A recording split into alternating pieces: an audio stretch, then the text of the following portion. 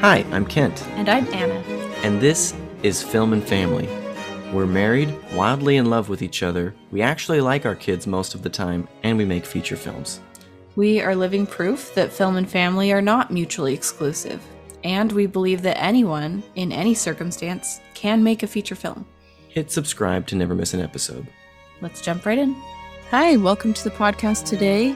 We have kind of a unique one to share with you. Yeah, we're going to talk a little bit about our post-film school experience and sort of our film school experience leading up to that. This is in response to a friend of ours who's teaching at Brigham Young University, which is our alma mater, named Lindsay Campenhout, and she's a producer and currently an instructor at BYU, and she's done a lot of work with her husband, Willem, and they're just really great people that we really love and admire. And they have 2 little boys, and we got an email from Lindsay just recently outlining a few questions that she wanted us to answer for the sake of her outgoing film students and film students that are they have some questions and concerns about post-graduation and everything. And we just thought this would make a good podcast episode. And a lot of our listeners we know are in film school or graduating from film school. Maybe you're not in film school, but I think all of these things might still apply to you and you think about your future film career. So we're just going to go through those and answer them with each other. A little bit of background on what we're doing right now in our film career for those that are new or new to the podcast or listening for the first time.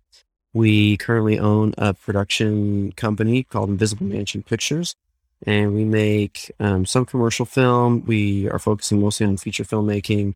We have a lot of projects in development, including a feature film that is wrapping up in post-production. And we also have a few of other projects that are in script phase or other development phases. So yeah. The mission of our company is twofold, which is 1, to make the best films that we can, and 2, to help other filmmakers be able to make feature films, especially people who feel like they are struggling to balance feature filmmaking with a healthy personal life or a family, people who are in similar situations to us, where they have values they want to maintain and they have a life they want to enjoy outside of their film career. And we help them to make their feature film and also have a great life at the same time. Yeah, whatever that means. Great life, I mean. That's what that means for you. And so I'll also mention that on this last feature film I produced, there were 3 writers on the script, including Anna and myself, and Brando White, who's an actor, writer that we know, who's really talented. Anna directed, and I'm involved in the editorial phase, but I don't think I'm the lead editor. I don't think that's something that's kind of been an evolving thing, just naturally evolving, and that's okay. But typically, I think Anna and I both have directorial careers that we have ahead of us, but we're kind of multifaceted, and sometimes Anna steps in EDs, and sometimes I will do a lot of cinematography and editing or producing on this one. That's just to kind of give you an idea of what our skill sets are and what our background is as filmmakers. Yeah, and this first question actually was about what our emphasis was while we were in the film program and how that track or focus played a role in what we're doing now. I mean, it's easy for me because I knew I wanted to direct. Honestly, I think a lot of people go into film school thinking they want to direct, and then they try a lot of different disciplines and they might find one they like more. So I think that's pretty common. But ultimately, I still, by the end, wanted to direct more than anything else. But I feel like I really benefited from trying lots of different things. I didn't necessarily want to write, but now I like writing and directing. So your track was directing? Mm-hmm. Yeah. I would say the same for myself. I take an elective here and there, depending on whatever it is I wanted to learn. Like I took an Avid class, which hasn't affected anything I'm doing now because I haven't touched Avid since I took the Avid class. But I applied some of those editing principles. I worked jobs on campus and stuff. You learn what you need to technically, but I mostly focused on directing classes. I think I never declared an emphasis. I don't think you really have to, but that's I think we both mostly took directing focused stuff. Yeah, and it was pretty simple for us, but I still think whatever you study, it will bring an interesting, unique perspective to what you make, because some of the most interesting directors out there, I think, are those who have studied other disciplines and they bring that to their craft, like George Miller. He was a medical doctor before he was a director, and then he made Lorenzo's Oil, which is one of Dean Duncan's favorite movies. And it's a medical drama, but it's unlike... No one could have written and directed that movie. Yeah, it's really incredible. It was amazing. And then you get Terrence Malick, who was... He taught philosophy for 20 years in the middle of his film career, like his hiatus. Yeah. No, there's lots of examples of people with incredible talents and skills that are unrelated to their acting, but then become very related to their acting or their directing or their writing or whatever. Yeah, I said acting because I was thinking of Viggo Mortensen, who's like a poet, songwriter, polyglot, multilinguist person. Like he's just, and that all, I feel like all that stuff comes out in his movies. It's kind of interesting how that works. You see everyone's style. Damien Chazelle loved jazz, and so he does these films about Whiplash, a jazz drummer. And Jamie Foxx knew how to play piano before he got the role for Ray, and the director didn't even know it. He didn't even know that he could play the piano before he got the role for Ray Charles. So yeah, I would recommend following your interests. Yeah. You know, take the classes that are interesting to you and don't feel like you have to tailor it all specifically in one direction. This is what Austin Kleon says in his book, Steal Like an Artist, which is incredible. Great read. It's really fast, but it's really good. And he says the common denominator is you. So you don't have to curate your... Yeah, you don't have to say, this is my style and only do this thing. You just like everything that you like, and you are what they all have in common. Yeah, I think even Scott Christopherson shared that with me, who was one of my professors. He taught me a ton. And I feel like I took his documentary class, but I had no emphasis in documentary in the end. And I learned so much in that doc class. I loved that class. And he even said, he's like, I kind of wish I hadn't like gone out there and said, I am a documentarian. I don't do fiction at all. And he's like, I think I kind of limited some of the learning experiences I could have had if I wouldn't have shoehorned myself. Not that I think he regrets going into documentary. He's made super good films and he's a really good documentarian. But I like that advice where it's just like, stay open and whatever. So, I mean, that's kind of what I feel like I've done. I just took the classes I thought I needed to take to learn what I needed to learn, regardless of whatever the track was. So what are your plans for post-graduation going into your final semester? What were your plans? So for us, what were we planning post-graduation? We were already married. We already had parents. 2 kids. So when I graduated... You were pregnant with you're right. 2. Yeah. When I graduated, I walked across the stage with a baby in my arms and another one on the way. So I was pregnant. And we graduated about the same time. We walked at the same time. Yes, we did. I had known that was kind of cool. Finish up. So we knew we wanted to go somewhere where films were being made, a little more so than where we got our degrees in Utah. So we were thinking, well, California or New York. Kent mentioned that there was a lot of film in Georgia. And I started doing some research into Georgia because I'd never heard of that. Being a film hub. Never heard of Georgia? What's Georgia? No, I just didn't realize it was a film hub at all. And then I researched it and realized that more of the highest grossing films are made in Georgia than LA or New York. And that's been the case since, 2016? Yeah, I think so. Since the tax incentive has been the best one in the nation. And they have a huge studio. I think Arizona's trying to top us now. But let's see what happens. But they have a huge studio. It's 15 minutes from our house where they shoot all the Marvel movies. And anyway, we moved to Georgia and that was in the plan. That was kind of the plan. We had a production company already that was mostly shooting wedding videos at that time as we were approaching graduation. We've transitioned out of that, but that was something we learned a lot from. And got lots of practice and did lots of little commercials and all kinds of fun things there. Yeah. So how did you prepare for post-college? I guess we decided we were going to move to Georgia. And I don't know. I think sometimes I think, especially at that point in our lives, we were very like, I don't know, just close your eyes and jump. We'll just make movies somehow. Well, we knew we wanted to make movies. And we also knew we wanted to have a family. And we didn't really know how to get there. We also needed to make money to eat and pay rent. So we just kind of tried to do all of those things at the same time. Yeah. and it's been a ride.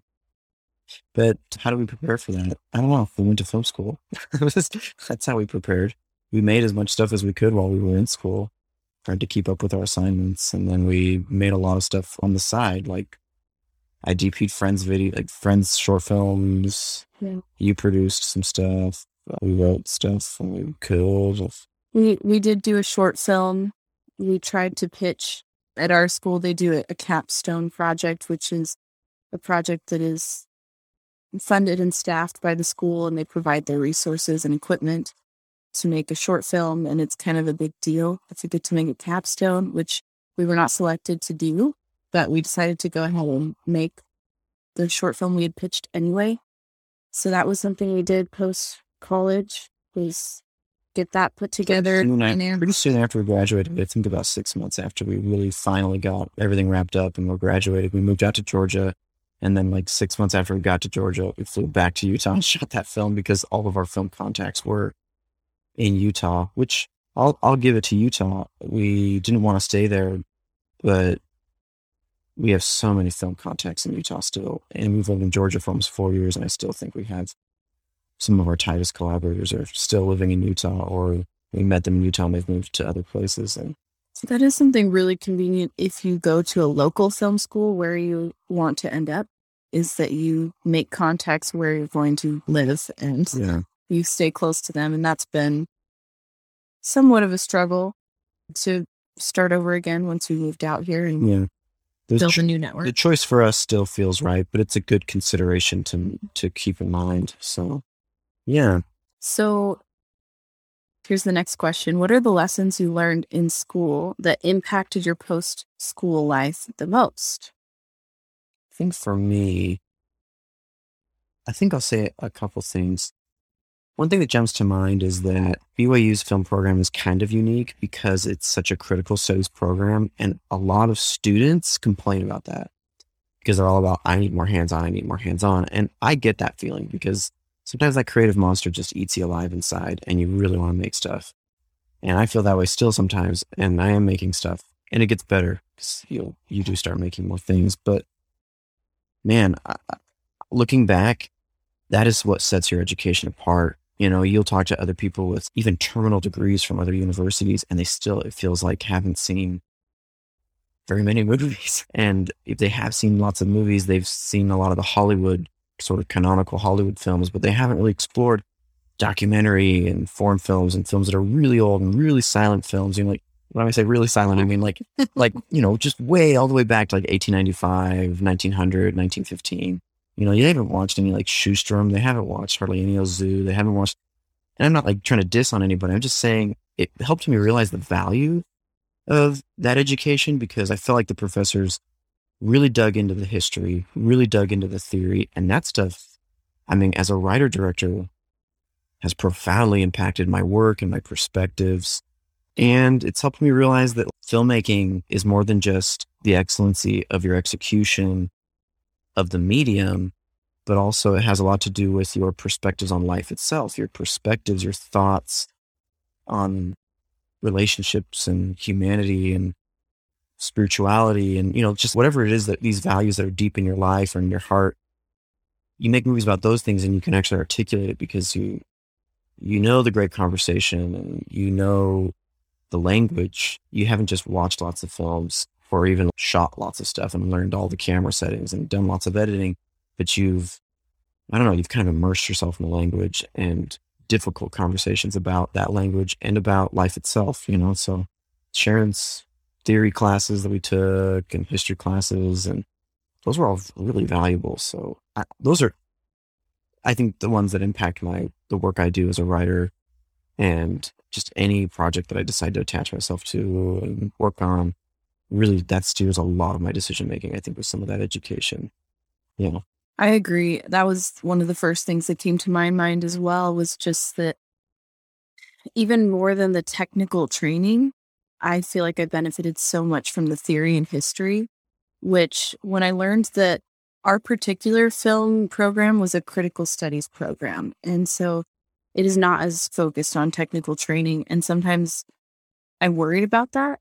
The thing about technical training is that it changes so frequently as new equipment comes out, new workflow changes the way that things are done. And so it's something you have to always be on top of anyway.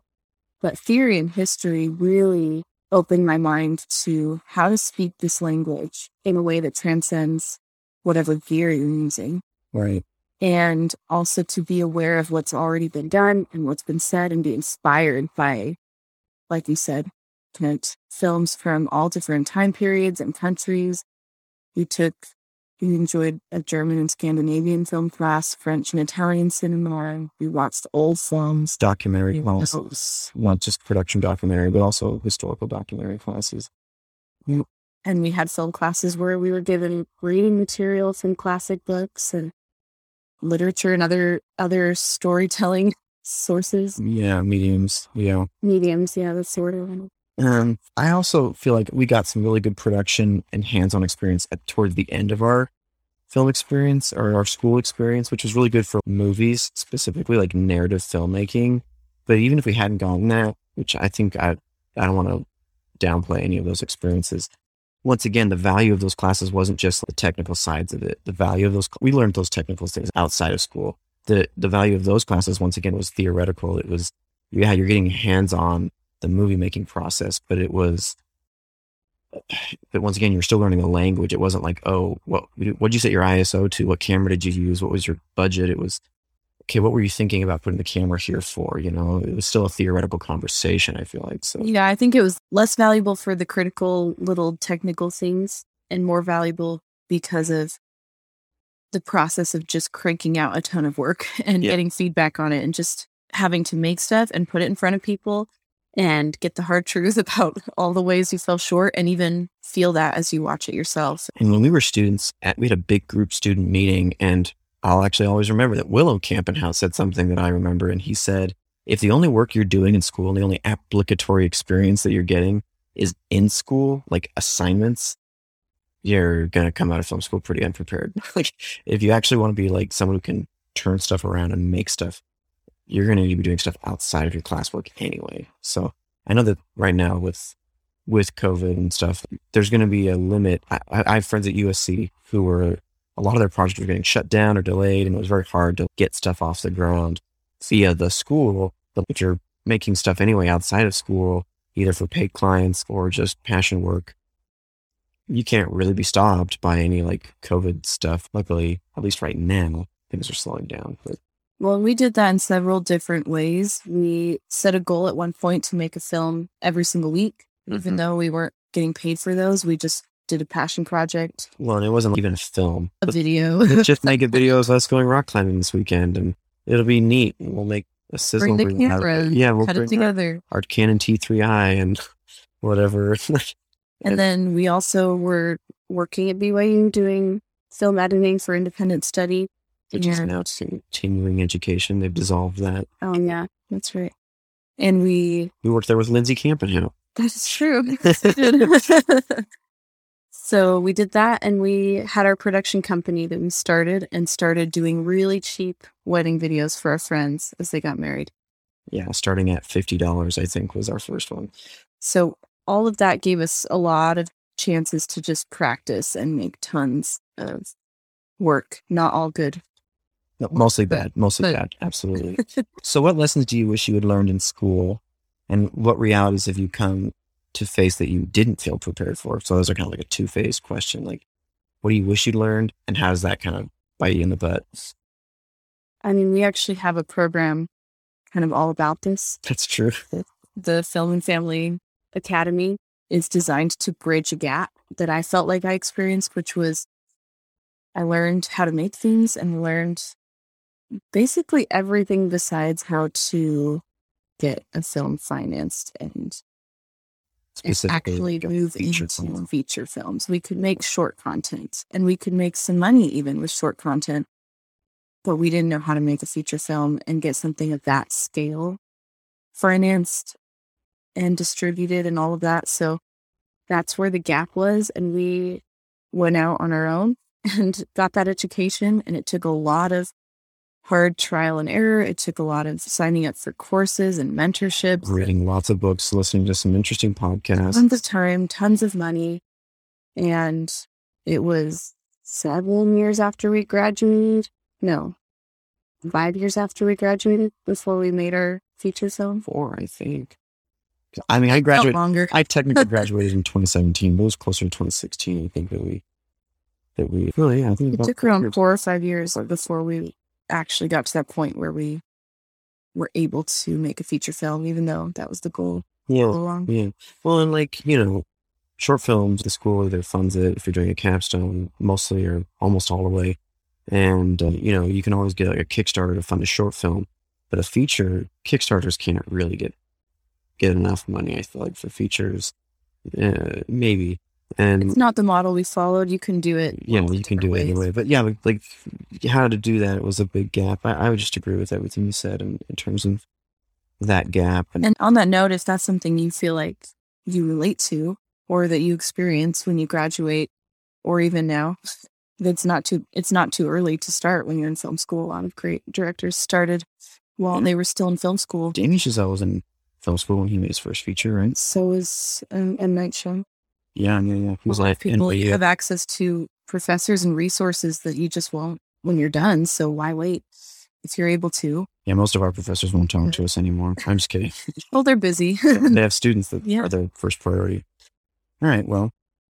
So if you feel like you relate to that, in the show notes, we'll include a link to our free checklist, which is basically what our program goes through step by step. And you can download that for free and just use it to guide you as you go through your first feature film.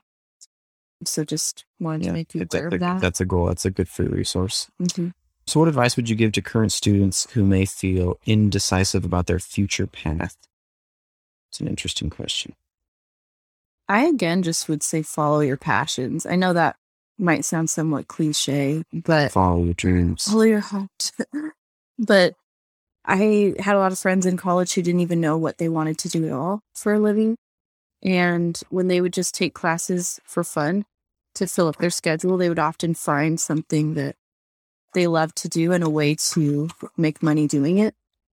And I think in film, you can do sort of the same thing. Just try whatever sounds fun to you. Yeah. Play with it. Experiment with it. You'll find something you love.